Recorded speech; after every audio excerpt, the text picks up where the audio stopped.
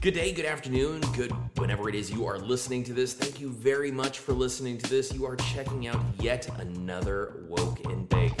And today my guest is KOS, a rapper slash producer out of Albuquerque, New Mexico. And his new record with Verb and Rusher titled Ordinary Madness is out now. On this episode, we break down his motivations as well as what he's learned over the course of his almost 20-year career. So if you're an artist or an aspiring artist, this particular episode is for you. I've included links in the description for music and videos of the artists we discuss. Real quick, I would like to say congratulations to one of last week's guests, Uros Medic. He joined the UFC based on his performance on this week's Dana White's Contender Series. He won via first round knockout. Sorry, technically I think it was a technical knockout, but nonetheless, first round win. Boom. Good. Very good. Real quick, I would like to thank my supporters, Iron Asylum, located at 35165 KB Drive behind Save You More. You can find them on Instagram as well as Facebook, plus their website, theironasylumgymak.com. The gym is open 24 hours a day. Personally, I like going in the morning, but it's Alaska in the summer, so pretty much every time of day looks like morning, an exceedingly bright morning at that.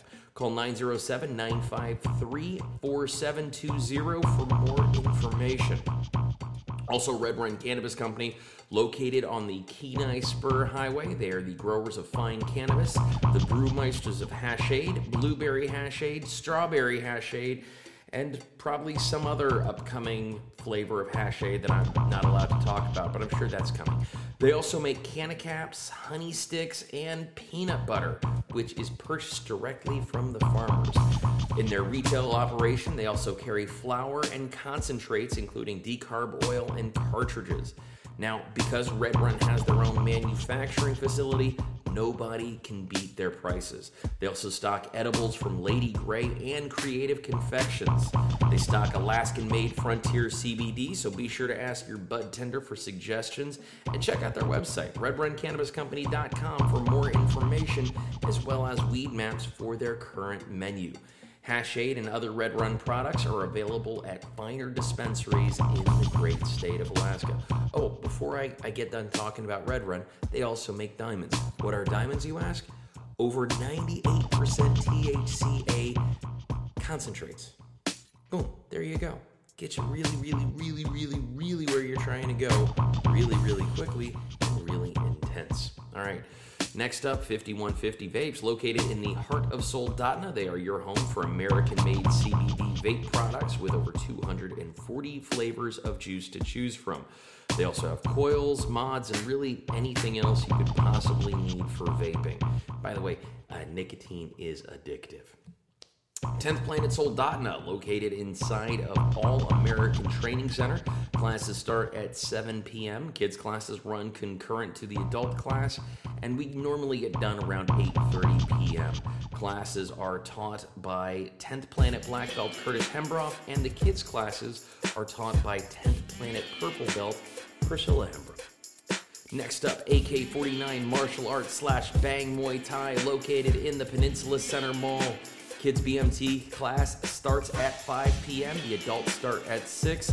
And coaches include BMT Brown Belt Seth Stacy and the AFC's 135-pound champion, Victor Rodriguez. For more information, including their current schedule, check out AK-49 Martial Arts on Facebook and at AK-49 Martial Arts on Instagram.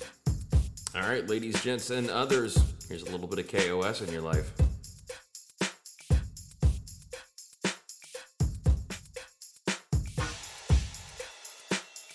Looking good, Bill, man. You got the long hair. Thank you. Yeah, it's I let my COVID haircut go crazy. I see you got the nice lineup. Mm-hmm. Yeah, I even during April. I probably shouldn't be saying this. I was going to get my hair cut when we weren't supposed to. We're in a hard social setting. Yeah, the barber wore the mask. He cleaned the chair. There weren't a lot of people in the shop. And when we were in there, we were all far away from each other. The only time we were close is when he was actually cutting hair. But I mean, I was like, I knew I was taking a risk, and I knew it was maybe a little irresponsible, but I needed to go get my shit cleaned up. So in defense of you, like if you look at like certain cases, I believe it was a Supercuts. These two women had tested positive for COVID, but none of their customers did.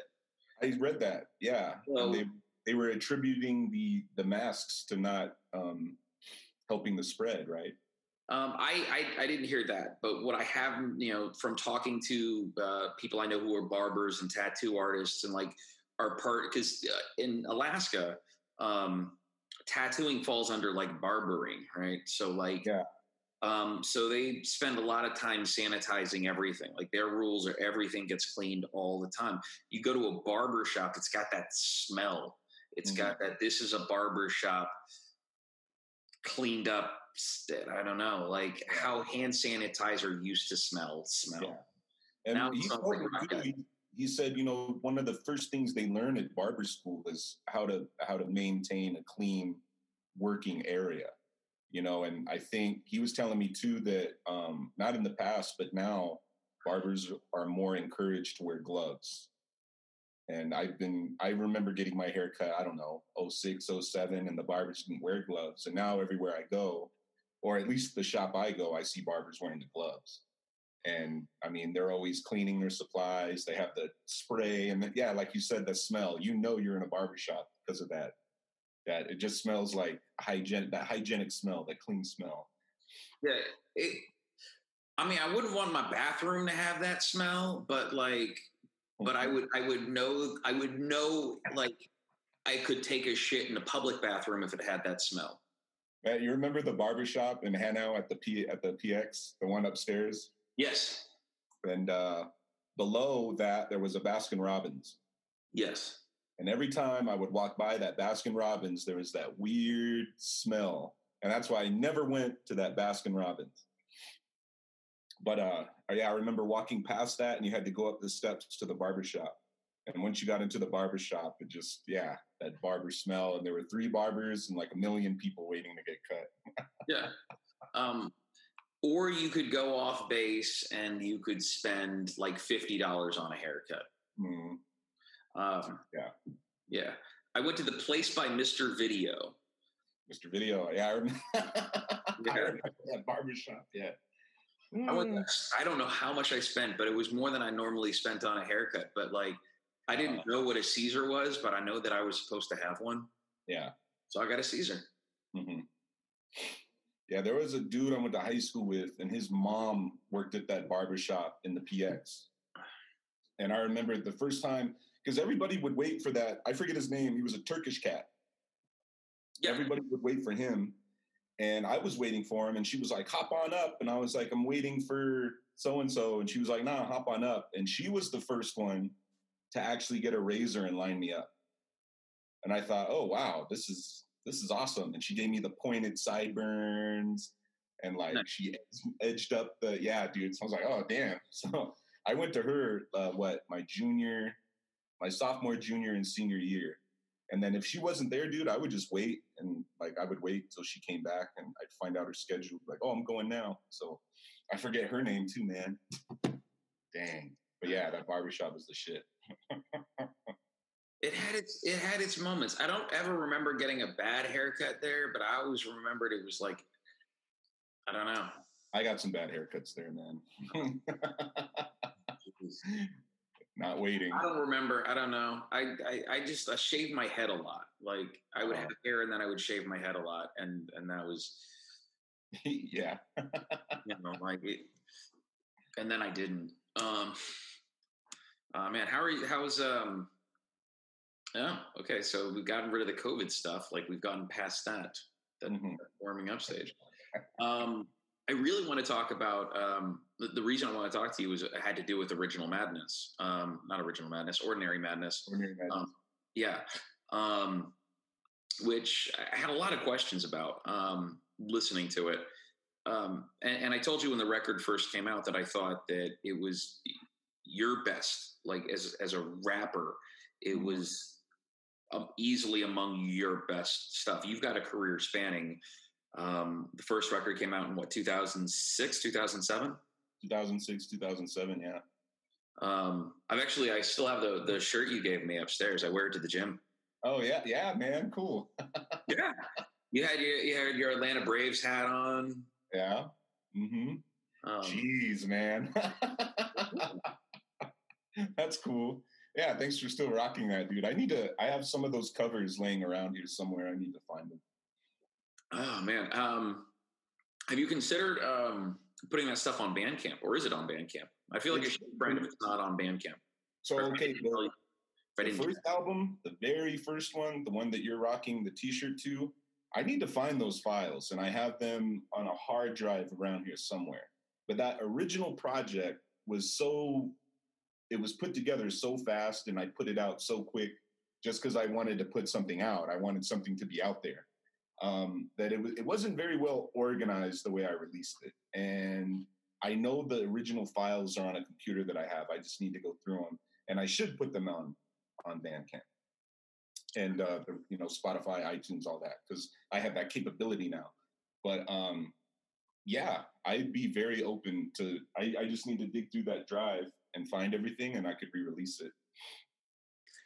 Then let's go back 14 years, because you just very recently released a record, and then from 2016 you said it's 2006. You said that you rushed it. What were some of the first lessons that you learned, or if you could go back in time, like what are 3 things that you would tell young KOS about releasing a record? I would say, organize yourself. Get the songs that you definitely want to put out. Organize, get a track list going, have your friends listen to it, have your good friend Bill listen to it, ask his opinion. Spend more time, actually marketing the project on your own, getting that, this was a time where Instagram and Facebook and MySpace was popping, right? Yeah. That was really the only venue we had to share it to the rest of the world, which was better than nothing. Actually, at the time, it was like, whoa. But I would tell young KOS to just take your time, maybe keep recording, write more songs, keep it going, and then just look at the different avenues you have to release a project. Because I know at that time it was harder, but you still could release something on iTunes. You could still, which was the only streaming application at the time. That and YouTube. When did YouTube come out? 05, 06? 05, but I don't know at what point you were able to monetize it. True. So it existed as a streaming service. It existed as a promotional tool. Mm-hmm. And those are great. If you're an independent artist and you have access, and everyone now at this point has access to a free promotional avenue with stuff like SoundCloud or Bandcamp or putting your own stuff on iTunes. I don't think anyone, unless you were an artist, you understand those free services were beneficial at the time, because there weren't a whole lot of avenues to where you could buy music online. It wasn't as accessible as it is now. Yeah. And then there was, which I released it on, it's that mixtape website. DatPiff? DatPiff. I released it on there, and I guess I would have spent the money to be you could be a highlighted release, a featured artist, yeah. A featured artist, and they would put you on the main page. And I remember thinking it was $100-something, and I remember thinking, nah, I'm not going to do that. I'm just going to release it. I think at the time, I going back, if I could, I would spend that money to be a featured artist on that page, and maybe putting a little more money towards the project. As an independent artist, it's hard, but it's definitely very, especially now, you could put a little bit of money towards your release and get that exposure that you're looking for. So I would have done, going back, I would have done that. Spending a little more money and time. Go for it. Hey, babe. Some coffee. Hey. I'm definitely doing an interview right now. All right.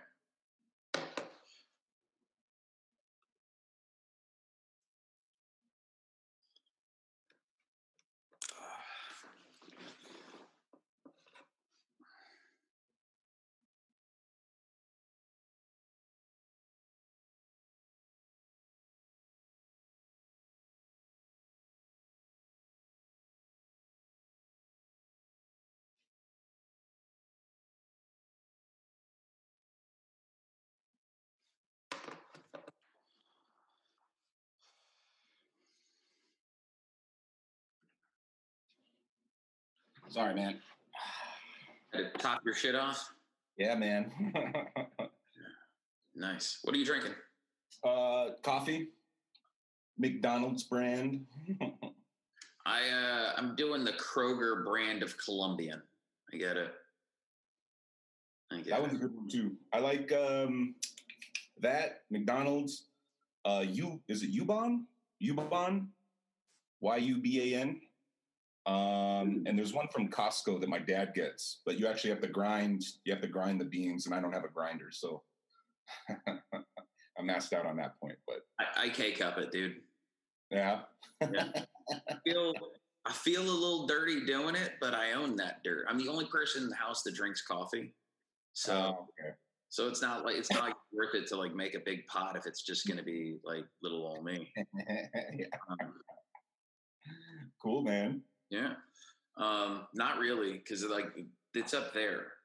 My coffee is all the way up there, so you know, like maybe I should bring one down. I don't know.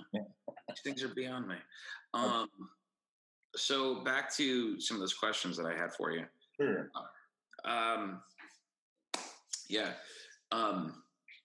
Moving on a little bit. Moving forward to 2018, the release of The Struggle Within.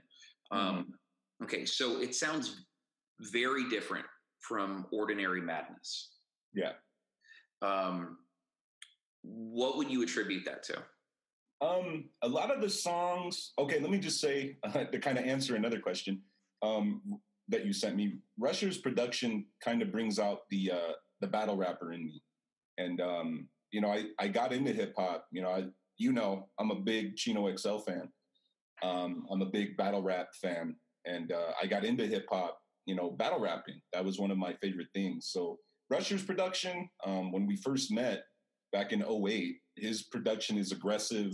The samples are aggressive, and his drums are aggressive. So it brings out that, I want to tear your face off feeling. I'm a better artist and I know it, and I'm gonna show you that in my lyrics.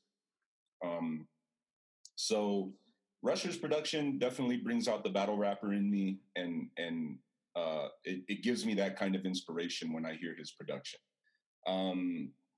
Struggle Within, I think with my production, I move towards, having more of a guided message, not so much battle rap, maybe a little bit of battle rap elements in there, but also, Struggle Within, I started writing, during a time when I just left a relationship, and, the struggle within, I look at the issues that are going on around me, and whether it's personal, relationships, work, and then, the social justice issues. And I constantly stress out about those issues, and, hence the term Stress City, like KO stress, I'm always stressed out.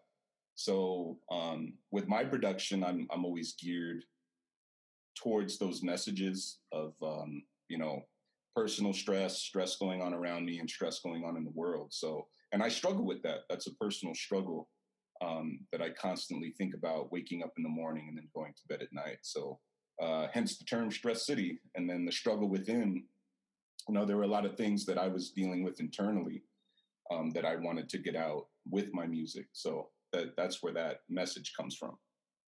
Okay. All right. Well, have you thought about yoga? I have. A big thing for me was smoking cigarettes. And I have to admit, I enjoy doing it. You take a break, smoke a cigarette. You feel stressed out, you smoke a cigarette, drink a beer, smoke a cigarette. I finally quit. I quit back in March. I actually had an ear infection, and I went to the doctor thinking I had the COVID. And she's like, nah, dude, you have an ear infection. And I just didn't feel like smoking, when you're sick. So I quit. And that actually took a lot of stress off my back and literally my chest. So I felt a lot better. And then a friend actually recommended, hey man, you should try yoga. And I just have this image of myself like rocking like a tank top with the yoga pants. And I'm just like, nah, I can't do that. But I know it's not like that. But you're right, dude. I need to I do go to the gym. I try to go to the gym 3 to 4 times a week. Good. I can bench press 220 again, which was what I was doing in high school when I played football. I do 20. I try to do at least 20 minutes on the elliptical. If not, sometimes I try to go for 45. That's my goal, but at least 20. So that has taken a lot of stress off my plate. And then, just teaching is very stressful as well. So I have those avenues which help me relieve stress, music, gym, but I need to find more. And yoga was presented to me. So maybe I should just suck it up and take a class. or jiu-jitsu, Brazilian jiu-jitsu. Yeah, dude. It's murder yoga. You get stretched and contorted by someone who's not actually trying to kill you, but will pull you and tug you until you say uncle. Uncle, yeah. Are you doing that? Yeah. Yeah? Yeah, it legitimately, it helps. Like, especially if you, like, I roll with older dudes who are going to wake up sore in the morning because we're all just going to wake up sore in the morning. So it's tap before something gets hyperextended. I'm not trying to blast my ego out there. Like, I'm not trying to like wreck my buddy's knee, because if I want someone to roll with and not be an asshole, then I need that person there. I had to take a couple weeks off. My in-laws came up, and so the kids wanted to spend time with their grandparents and doing family time and with the newborn. So hopefully Monday I get to go back. Pretty excited. And congratulations, by the way, man. Thank you. We're excited. He's cool, man. He's cool. And I think we're getting stuff figured out, like sleeping schedules, and it's going to be interesting going back to school with newborn. We'll figure it out. We'll always figure it out. But well, thank you very much. Babies are cool, man. I forgot like how not cool changing diapers was, because it had been like 15 years since I'd had to I had to change diapers. Mm-hmm. And so, it's like, this is not fun, this is, it happens. You got to change a diaper, but it's been 15 years since I had to regularly change diapers. It's done. But hey, it's whatever, man. He's cool. Nice. Yeah. Shit. We were someplace. We were talking about something. Stress City projects. Yes. So as far as production, you and Rusher's production, we kind of discussed that, but what would you say is the big difference between your production styles? Not necessarily like how you rap on the one, but as far as how it sounds. That's a tough one. Because it does sound different. The biggest difference, I guess, is just we're just two different people making hip hop, and of course, it's going to sound different. I would really say that, but also maybe sample selection.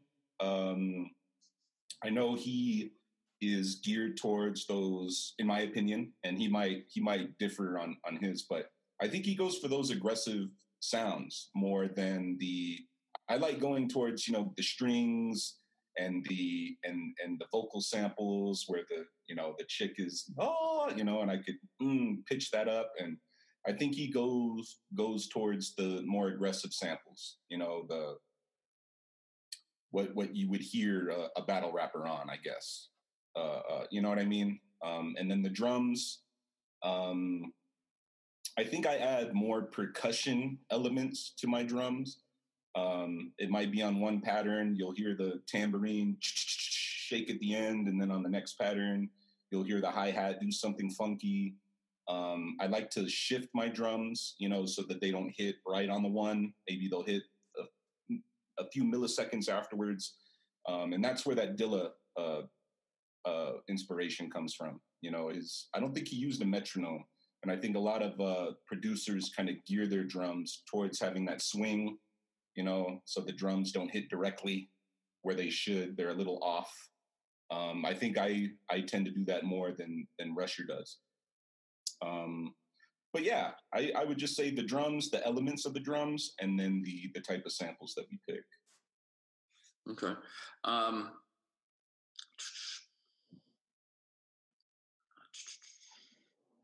who you mentioned Dilla? Who are some of your production influences? Oh man, so Dilla, gotta say Dilla. Why? Well, man, to be honest, dude, like, I rock the Detroit hat. My dad is from Flint, Michigan, about an hour up the road from Detroit. So just him being from the same state that my dad's from, like just hearing that as a kid was like, oh man, that's cool. And then just his, again, his sample, how he picked his samples, just reading his interviews, and he took music seriously, but I also think he didn't take it seriously. Let me explain that. Like, he would just go in and create. And I feel like that's what I do. I go in with the sample, and I don't have an idea of how the beat's going to sound. I just let the pads guide me, and I let my inspiration guide me. So in listening to his music, I could just envision him having a lot of fun making the music without a direct seriousness to it. And that's how I've always tried to make music, is beats anyway, just let the heart guide you. And I feel like his beats did that. And how he picked his samples. I mean, I know beginning producing, I would hear his sample and try to find them and, try to mimic the beat, try to make the same one. But no, he was a huge inspiration. Drums, again, the sample, letting it go, dropping it out and bringing it back in. Just, I felt that he was one of the more creative hip hop producers. But I learned how to make beats from my homie Chems, DJ Chems, Microphono, Mo Beats, OC. They really guided me in production with FL Studio. And those dudes are some of the most talented producers that I got to be around. And Microphono actually just released an instrumental album with his partner, Rick Marvel. They go by the Phantom Notes. It's called Retrobap. You should check it out, dude. It's on Actually, Spotify. let me go pull that up on iTunes as we speak. Because Microphono, I agree with you, is a genius. And I played, I think on one of my mixtapes, and I played it before for people, is his remix of The Boy Is Mine. Yeah. That's one of those songs that I play because no one makes remixes like that anymore. Where it's the original acapella and then just a chopped up sound underneath it. It's this weird sort of other thing. But what he did was such a hip hop song. Like it felt like a 90s R&B remix where and here's the Diamond D remix of this and this, or here's the Pete Rock remix. Yeah. This is the Microphono remix. And it was... I remember I would sit like next to him and I'd look at his computer and he'd have folder upon folder on his desktop, how I remember it. And he'd have like boom bap beats, reggaeton beats, 2006 beats, R&B beats. Like it would just keep going and going and going and going. And then he would play beats for me. He's like, oh, you're not going to like this one. And he'd play it. I'm like, what are you talking about? That shit was amazing. He's like, no, I got something better. And he'd play something else. And I'm like, holy shit. And that dude just stays. I mean, you hear about producers making, oh, I made 20 beats today. And they're kind of bullshitting. Microphono did that. He would sit down and he would make 10, 15, 20 beats a day. And just being around those individuals, Mo Beats, OC, Chems, being around that energy really made me focus on my production and really get better at it. So, I would say those 8 and Phono, Mo, OC, Chems, Dilla, Primo, and then going into, Dr. Dre, Daz, that West Coast feel, Battle Cat. Just, there's so many influences, man. Are there any a sort of, I hate to use the term like new crop of producers, but anyone that's come up in the last 5 or 10 years that, really sticks out to you? There is a producer, and he produces a lot, maybe exclusively, I'm not sure. He produces for Conway and West Side Gun. Derringer. Derringer. Derringer released Baker's Dozen last year, and instrumental records, so good. It's another one of those records that I've like played for people and say, you need to hear this. This is the good shit. If you like Portishead, then you'll like this. If you like Massive Attack, you'll like this. If you like trip hop, you'll like this. It's Baker's Dozen. Derringer's really, really good. Derringer, Apollo Brown.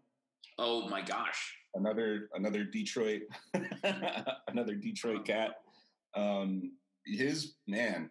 And I think both of those producers come at it, I have a sample, I'm going to make something out of it. You know what I mean? I don't think they're sitting there going, I'm going to take this piece, and this piece, and I'm going to, I could be wrong, but it just sounds like they, they're letting their heart guide them as well. And then, just based on, again, their sample selection, it's so inspiring just for these guys to have that boom bap element with the sample in their production. Cause it's a art that's kind of dying, and those producers are keeping it alive. So, but yeah, Apollo Brown, Derringer, those are the two that really come off the top of the head. But I can't think of any more. And I mean, those dudes are constantly putting out music too. Yeah. There's no, I think Apollo Brown tries to put out 3 to 4 projects a year. So that's, he had the Joel Ortiz, Sky Zoo. I forget the other dude's name, but I mean, he's just always constantly putting out. He's consistently putting out records, and they're like collaborative records, and that's what's very cool. It's him and a rapper, and that rapper's album is not going to sound like this rapper's album. Yeah. They've got a sound. There's a consistency there. But it's not the same album for like Che Noir that it's going to be for Cast or for Joel Ortiz or Locksmith or any of these other dudes. Locksmith, that's what I was thinking about. Yeah, Locksmith is ridiculous. The homies from New York, from I believe they're from Rochester or Buffalo. 38 Special. 38 Special. I have no idea where he's from. I was at the gym this morning working out, listening to Stabbed and Shot, his record with Benny the Butcher. Okay. And Spesh has just the illest line I've ever heard. He said, I have the aura of somebody that'll shoot your daughter while she's watching Dora or something like that. It was just like, wow, man. Like I had to repeat that line to somebody at the gym, and I was like, I just heard this and it was amazing. And someone you didn't even know. Like, you're a terrible human being. Yeah. What the fuck do you listen to? Yeah. But yeah, 38 Special, his record with Cool G Rap, I believe it's called Son of G Rap, really good. Stabbed and Shot with Benny the Butcher. And he has, I believe he has 2 albums with Che Noir. Benny? 38 Special. Oh, yeah, 38 Special, yeah. Yeah, so 38 Special also did a record last year called 1994. Yeah. Where he remade all the hip hop, major hip hop. All the shit at that time, yeah. Mm-hmm. That was dope.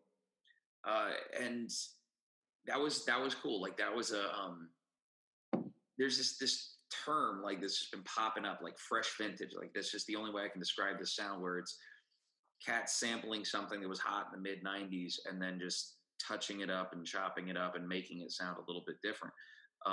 Jazz Soon did it on Nem's Gorilla Monsoon record, using the sample for Who Shot Ya.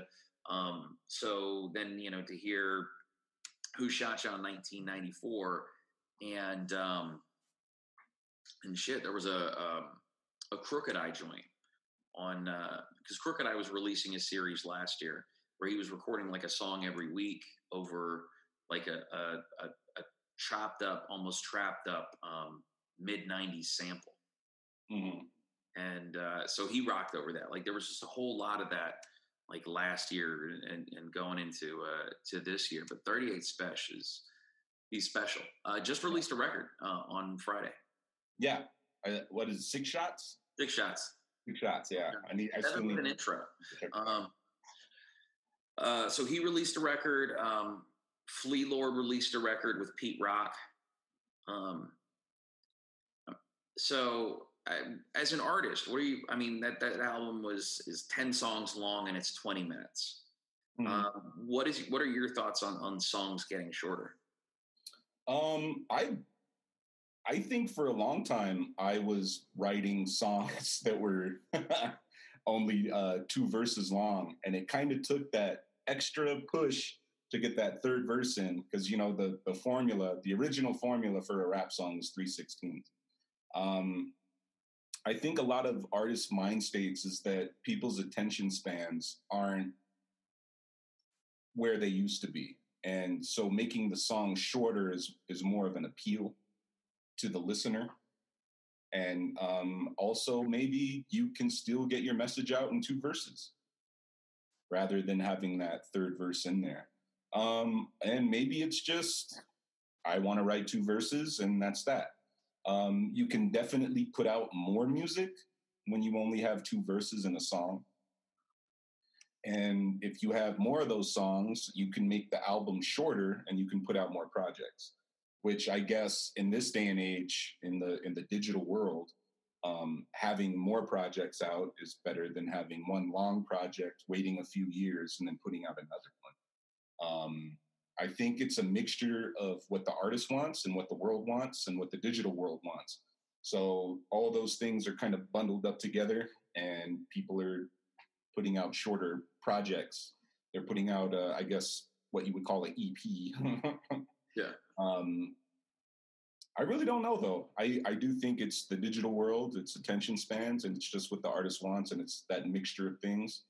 And I kind of hope it doesn't go past that. I hope we're at a good standpoint for a while, because next it's going to be 1 verse songs. And we're going to get to 36 seconds so the artist can get their stream. I got 10 minutes to spare. I'm going to listen to 5 whole albums. Mm-hmm. But to speak specifically to Flea, right? Because I enjoy Flea. I enjoy that there's a new record coming out every month, and I can count on it like clockwork. And this is what he sounds like on a handful of Buck Wild beats, and this is what he sounds like on a handful of Pete Rock beats, and this is what he sounds like on like these or whoever it is. Like these are also collaborative records, and these beats were picked for a reason, or these songs were recorded for a reason. I don't know. I looked at that. I was like, this is 10 tracks and it's 20 minutes long. It's just that I don't want to say that's too short, but yeah, I think you're 100% right with the streams and with the short attention span theater. It's kind of better for everyone. Yeah. They're not drawing you out into some like really long, intense story that's going to pull on for 30 minutes. I don't know. Yeah. It just allows an artist to put out more music during the year. Which, with the streaming and people not really buying albums anymore, but people are still getting paid from the streams. So having more projects makes sense at a business standpoint, because those streams are constantly going, especially if you continue putting out new music. So. And it doesn't suck. That's the other. It doesn't suck. Yeah. That's the other thing is like having someone that's going to, like you mentioned earlier, like having someone you trust listening to it before you play it for the world. Yeah. Mm-hmm. So Griselda's another crew that are like that. They'll any of their members, whether it's West Side, whether it's Kanye, whether it's Benny or anyone like that, they're going to release at least like 4 records through the year. Yeah. And they do it right. They have the limited edition cassette tape, or they have we made 20 shirts for the release of this album, be the first to get it, or, we only made this many copies of the CD. So the way they gear their releases are creative. It makes the people want to listen. And like you said, it doesn't suck. So the all out how they release, is going to continue to make them a staple in the hip hop community. So. Agreed. I again, like, I didn't need 15 songs from him and Alchemist. Like, the Lulu record was just fine. Yeah. And that's another thing, you're getting a lot of artists, and I think Alchemist is one of them. They record so much music throughout the year, and they make so much music throughout the year that I think, I might be wrong, but he had a few albums come out, like the Bread EP. It was like Bread. He had the Freddie Gibbs record that just came out. Yeah. But I think, like, the Bread one, he was saying that, I have so much music that nobody really wanted to put out. They were kind of like songs that were on the back burner. And he was like, let's just make a compilation and I'll put 5 songs on this project, and boom, there you go. So with the digital world, it's easy to get those songs and be like, hey, let's make a project out of this. Boom, it's out. And then that just puts more into the artist's library, into their catalog.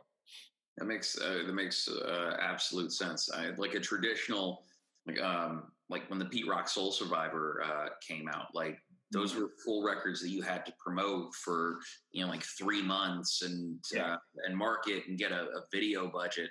Here's 10 songs, boom, and if it doesn't suck, it doesn't suck. So. Speaking to collaborations and collaborating with other artists, does it take pressure off of you as an artist to share a song with other artists? And does it allow you to put more emphasis in another direction? For example, Rusher on production and Verb on the other end of a song. Yeah. So when you're working with more artists, it definitely takes the pressure off. I know Rusher will, he'll constantly send us beats, and he'll be like, all right, I have this beat. KOS, you're going to do 24 bars. Verb, you're going to do 24 bars. I'm going to get scratches for the hook. We're done. So it's like, okay, sometimes Verb will write his 24 bars and I'll go off that concept.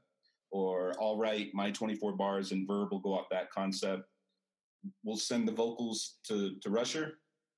We'll send him the WAV files. He'll get it mixed down. He'll send that to the DJ. DJ does the cuts. Boom, boom, boom, boom, boom. We have a song done in 2 days, 2 or 3 days. It definitely takes the pressure off, and then it also allows me to work on other projects. I know me and Soy, the Organic Hispanic, good homie, we have a project coming out here. We have the singles coming out on Friday, and then the album should come out in September. It's called Tamalewood. So, and that, with Soy doing the other verses, that takes a lot of pressure off that project. So I'm working on 2 different things, but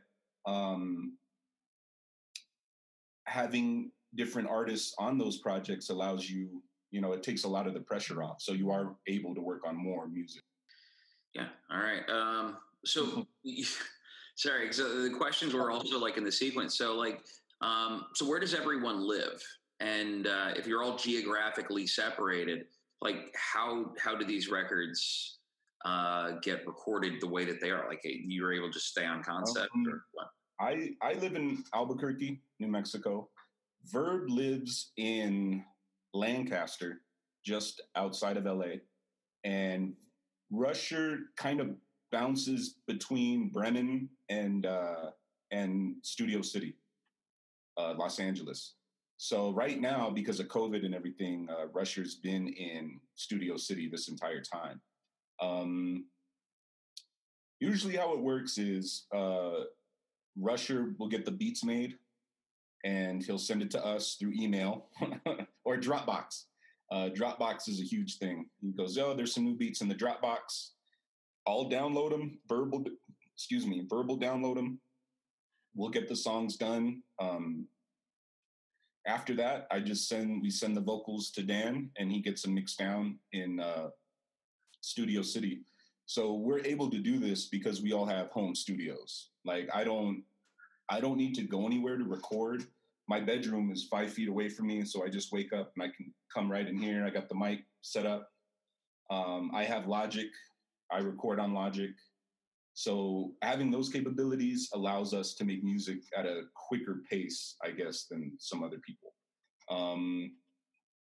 Yeah, so everything is just here in the house, and I'm able to record, get it done, send it to Rusher, and Rusher mix. He comes from a producer background, as you know, but he also knows how to mix down and master. So having that capability, again, allows us to get music done at a quicker pace than most people. So email and home studios, man. I want to talk about some of the song titles. Going back to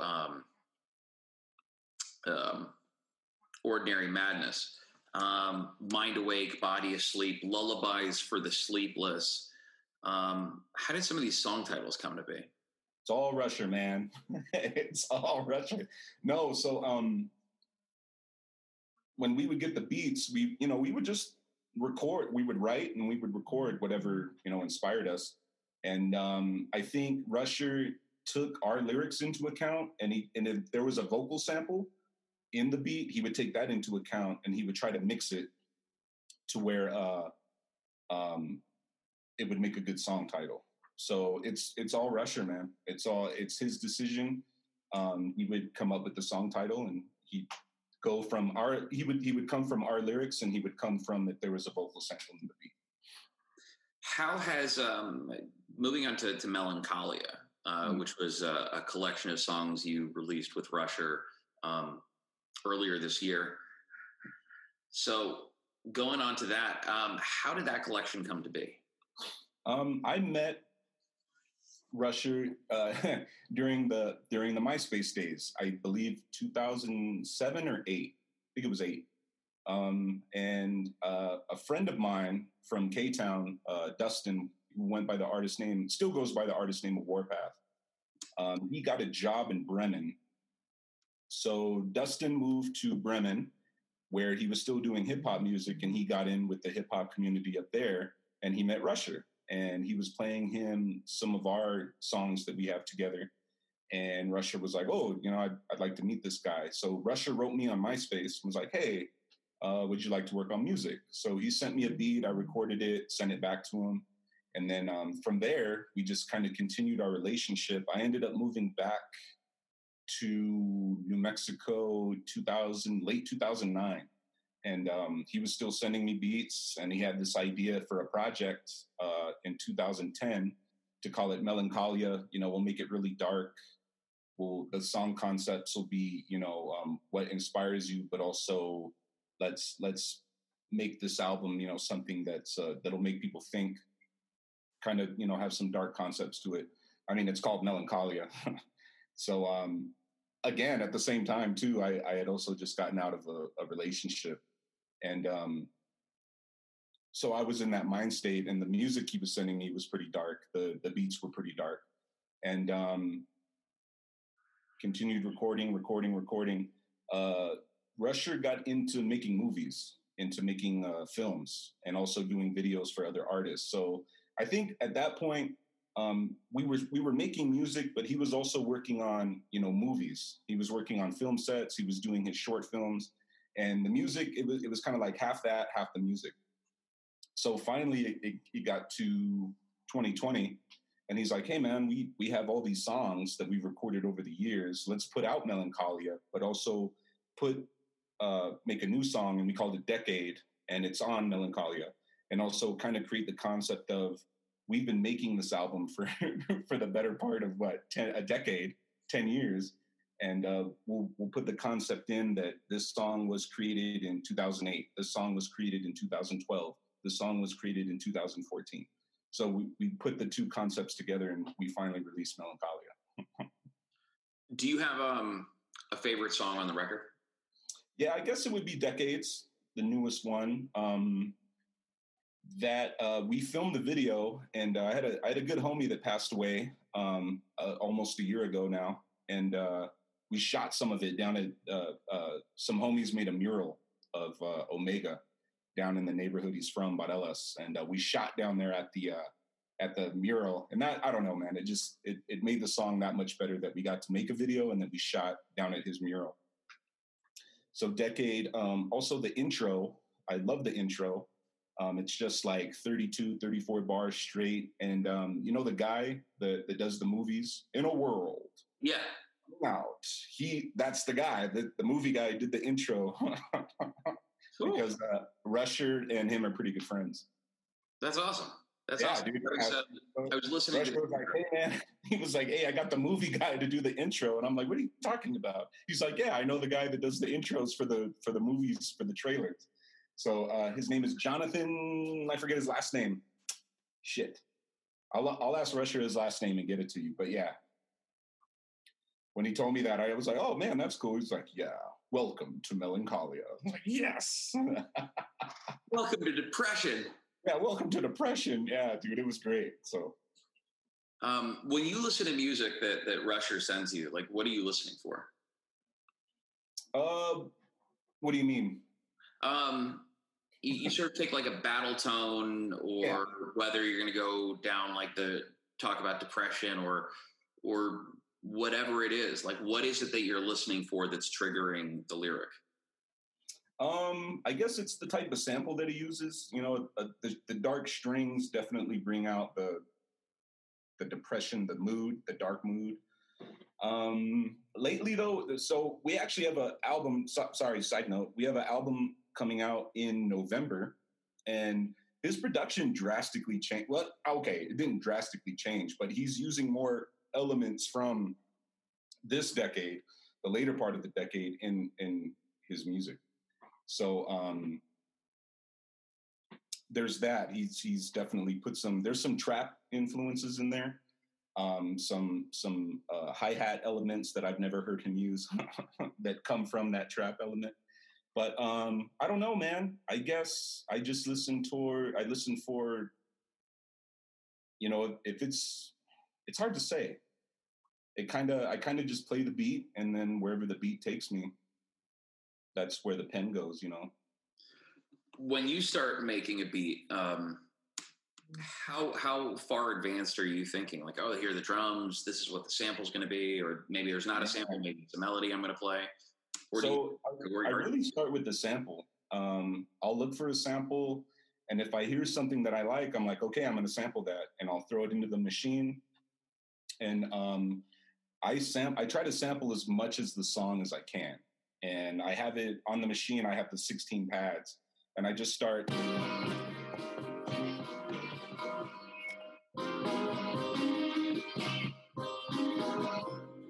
I just start going around the different chops, and I'm like, okay, this one's going to sound good. Okay, this one's going to sound good with that one. And then I record it. So usually I start with the sample, and then I go next to the drums. And then however the sample's chopped, that's where the drums will take me. The sample guides where the drums go. Sometimes I lay the drums first, and the drums guide me as to how the sample's going to sound. So it's kind of a mixture. But most of the time I do start with the sample, and I just kind of piece together how I think the sample should go. Can we talk about geographically? You mentioned living in Germany, your production, what you learned in K-Town, in Kaiserslautern, and with dudes like Microphono and OC. How would you describe the influence of Albuquerque on your sound? Oh man, so we call it the high desert. We're in the desert. We're in the high desert, and it's dusty. So I try to take that southwestern feel, and I try to put it on my sound. Whether it's dusty scratches here and there, whether it's a shaker that sounds that's been stepped on a billion times, putting in those vinyl scratches. So being in the desert. There's hardly any water out here. It's a lot of people. It's dry, so I put in those crunches into the snare. Also, coming from the Southwest, we have that Mexican influence. So I tried putting in those elements as well. Man, lots of shakers, lots of percussion elements that you wouldn't normally hear in a hip hop beat. Who are some of your musical influences as a rapper? You mentioned Chino XL earlier. Yeah, man, Chino XL. Just hearing No Complex for the first time as a what? When did that come out? 96? 96. Hearing that as a 6th grade, 7th grade student, and just hearing this artist say things without, I'll treat you all like Bobby Brown and Whitney Houston's marriage, one big joke. I'm like, I'm like, did he just say that, dude? Like, that was, hearing an artist as aggressive as he still is and saying things that I didn't hear a lot of rappers saying things like that. Yeah, cancel culture hadn't been thought of at that point. Oh, dude. And like, I think Chino XL could still get on stage and say a lot of those things, and we'd be like, oh shit. He could say them, but I don't think he could say them as a new artist. Say that again? I think Chino XL could say that because he said these things in 1996. However, as a new artist, if you were to come out and say this, or that, like if you went to, I don't think there's really no way to describe how different it was then. Because you had Willie D, you had Chino XL, you had dudes that really could and did say anything, right? Mm-hmm. But Chino XL as a new artist, those things he's saying are, it's like remaking a Mel Brooks movie. Like it's remaking like Blazing Saddles. Like a new artist couldn't do that. But the fact that it was done in 96 and he was able to say these things and still be able to say these things, he still wrote No Complex. He still wrote freestyle rhymes. Well, maybe freestyle. Even in his serious songs in Creep. Oh my God. Did I take the 380 assassinator like Selena? You're just like, oh man. You're like, did he, I love Selena and I love her music. But when he said that, I was like, whoa, you feel that pain of a relationship.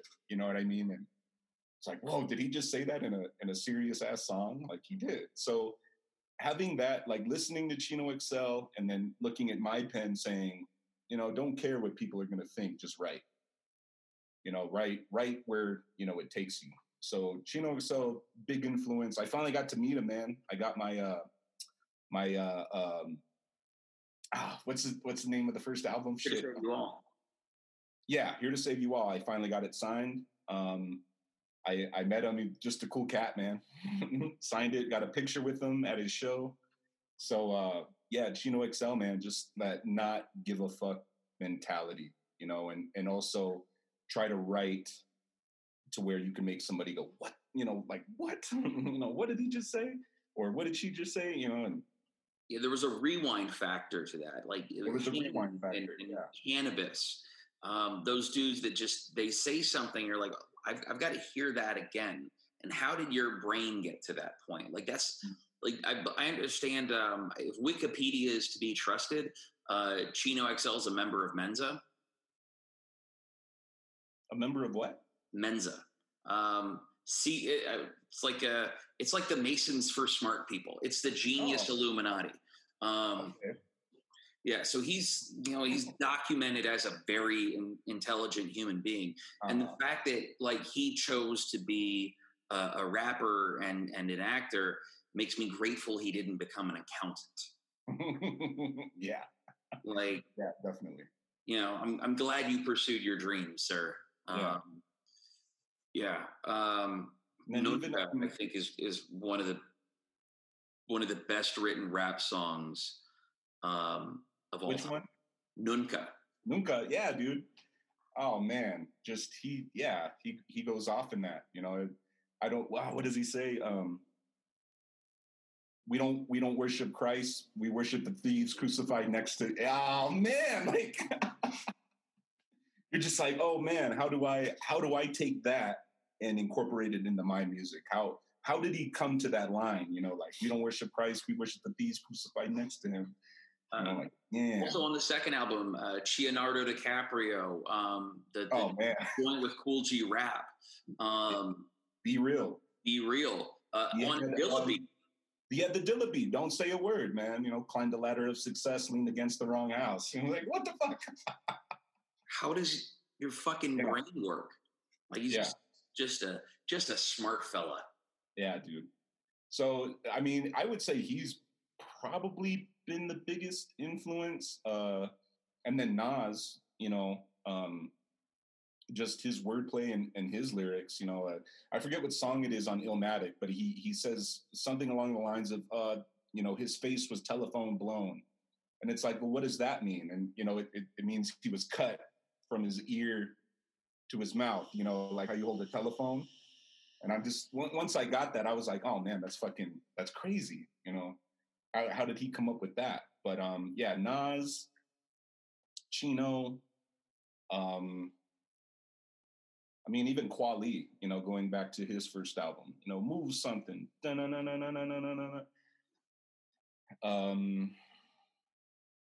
Those three artists right there. And then even just, growing up and, my dad listened to a lot of Van Morrison and a lot of Bob Dylan. And just having that classic rock influence too, the storytelling, using lots of metaphors, not really knowing what the artist is talking about. Like, what is Bob Dylan saying there? And my dad's just like, he knows, the rest of the world doesn't know, but Bob Dylan knows what he's talking about. Some shit's supposed to be a mystery. Masters of War is one of those songs for me from Bob Dylan. Yeah. Okay. It's just super influential. I don't know if you ever heard the Eddie Vedder and Stone Gossard did a cover for like a Bob Dylan anniversary show. Wow. I'll throw the link in the description. Okay. Yeah, including I'll include a whole bunch of Chino XL videos in there. It's one of the I'm a fan, and this stuff's out on streaming services. So like to not include a link to your music and to not include a link to like music that is available to most people that want to hear it would kind of be doing a disservice. Yeah. There's a lot of music out there that needs to be shared that isn't. In my opinion. So agreed, 100%. Keep sharing the links, man. So if you could recommend then 2 records that people probably haven't heard that they probably should. I would take it to Chino XL, Here to Save You All. Just the features on that album. And that's the album that got him in trouble with Tupac. Yeah. Do you want to be the one to repeat that line, or do you want me to? I'm not gonna repeat that. I'm not gonna repeat that line. Google's a real thing. That's the album that got him in trouble with Pac. And then the Raz Kaz feature on there, and then just the songs Creep, No Complex. I mean, that's battle rap at its finest, dude. That's the album that I was like, okay, this is what I want to do. And then another listen to it recently. It holds up as as an unheard gem. Like if you didn't know that this album existed, even the stuff that was kind of like hooky, it holds up because it was done well. It just didn't sound like everyone else. Yeah.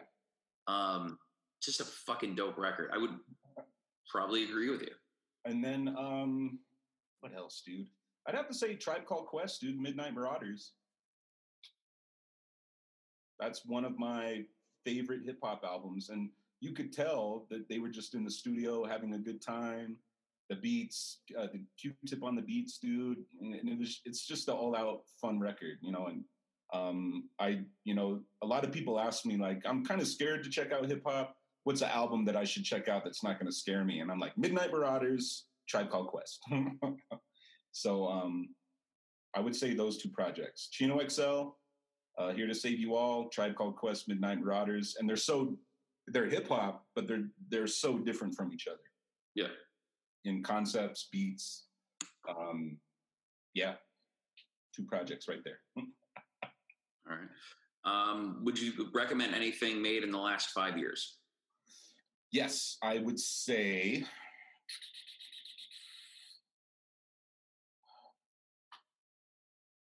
it's hard to pick, so I would just say any project that Apollo Brown touched, whether it's Raz Kaz, Blasphemy, Mona Lisa, Joel Ortiz, up to Chez Noir.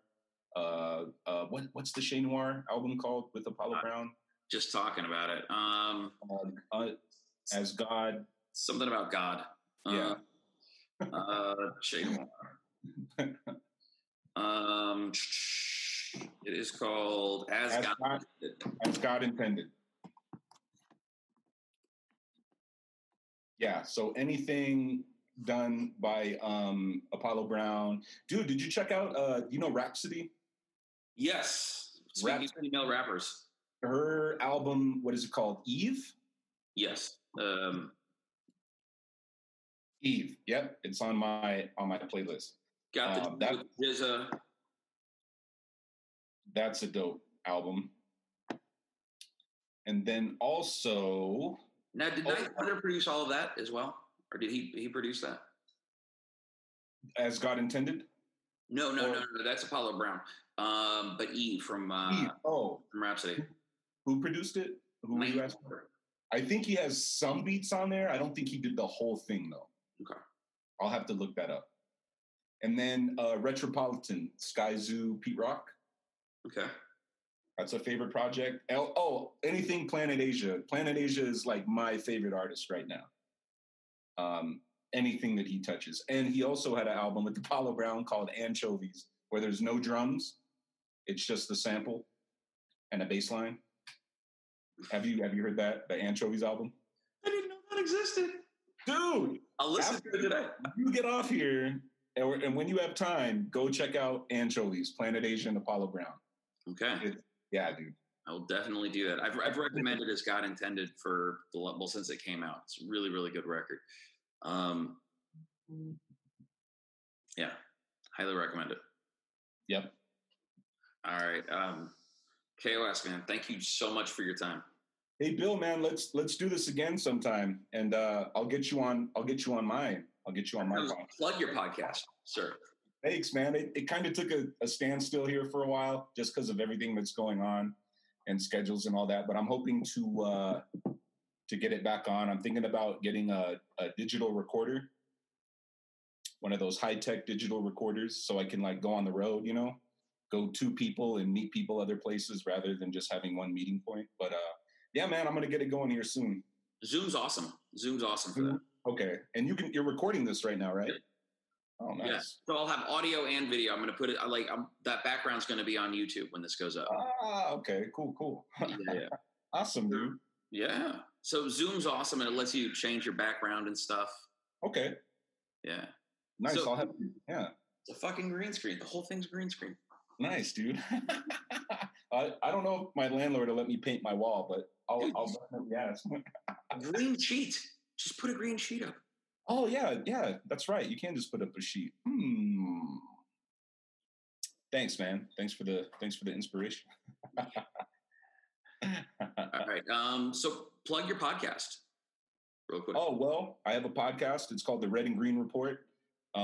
It's on YouTube. It's on Anchor. It's on Spotify. It's on any podcast app that you have. I have currently 17 episodes. Check it out. It's really, I meet people from Albuquerque or from New Mexico, and I just try to get their oral history, from birth to what they're doing right now. I kind of ask them their inspiration, why do you do what you do? What advice would you give people in your, based on your experience, what advice would you give people to be successful? And I've interviewed lots of hip hop artists, lots of DJs, few educators, a few close friends. So check it out, The Red and Green Report, YouTube, it's on all streaming apps, podcast streaming apps. All right. And then Soy and KOS, new single comes out Friday, August 7th. It's called Apex. Check it out. The album Tamale Woods coming out in September. And then Rusher and KOS, new album coming out in November called Mindfold. I'm excited for that one. I got one more song actually to record and then we're done. Yeah, man, just so much music coming out. So let's talk again, dude. And yeah, we'll just chop it up and bullshit now. Let's talk before Tamale World. And I'm sure all the music that you're doing with Rusher on the new album's real happy stuff. Yeah, man. It's actually, it's more, I think it's a little more upbeat. Got some trap sounding beats on there where, nah, not like that, but yeah, man. Dance music. Not really. Not really. No, you're not gonna get that Diplo remix going. Nah, man, I don't think so. If Okay. you asked, though, I wouldn't. We'd have to think about it. Man. But yeah, man, good talking, and let's talk soon. All right. Have a good one. All right, dude. Peace.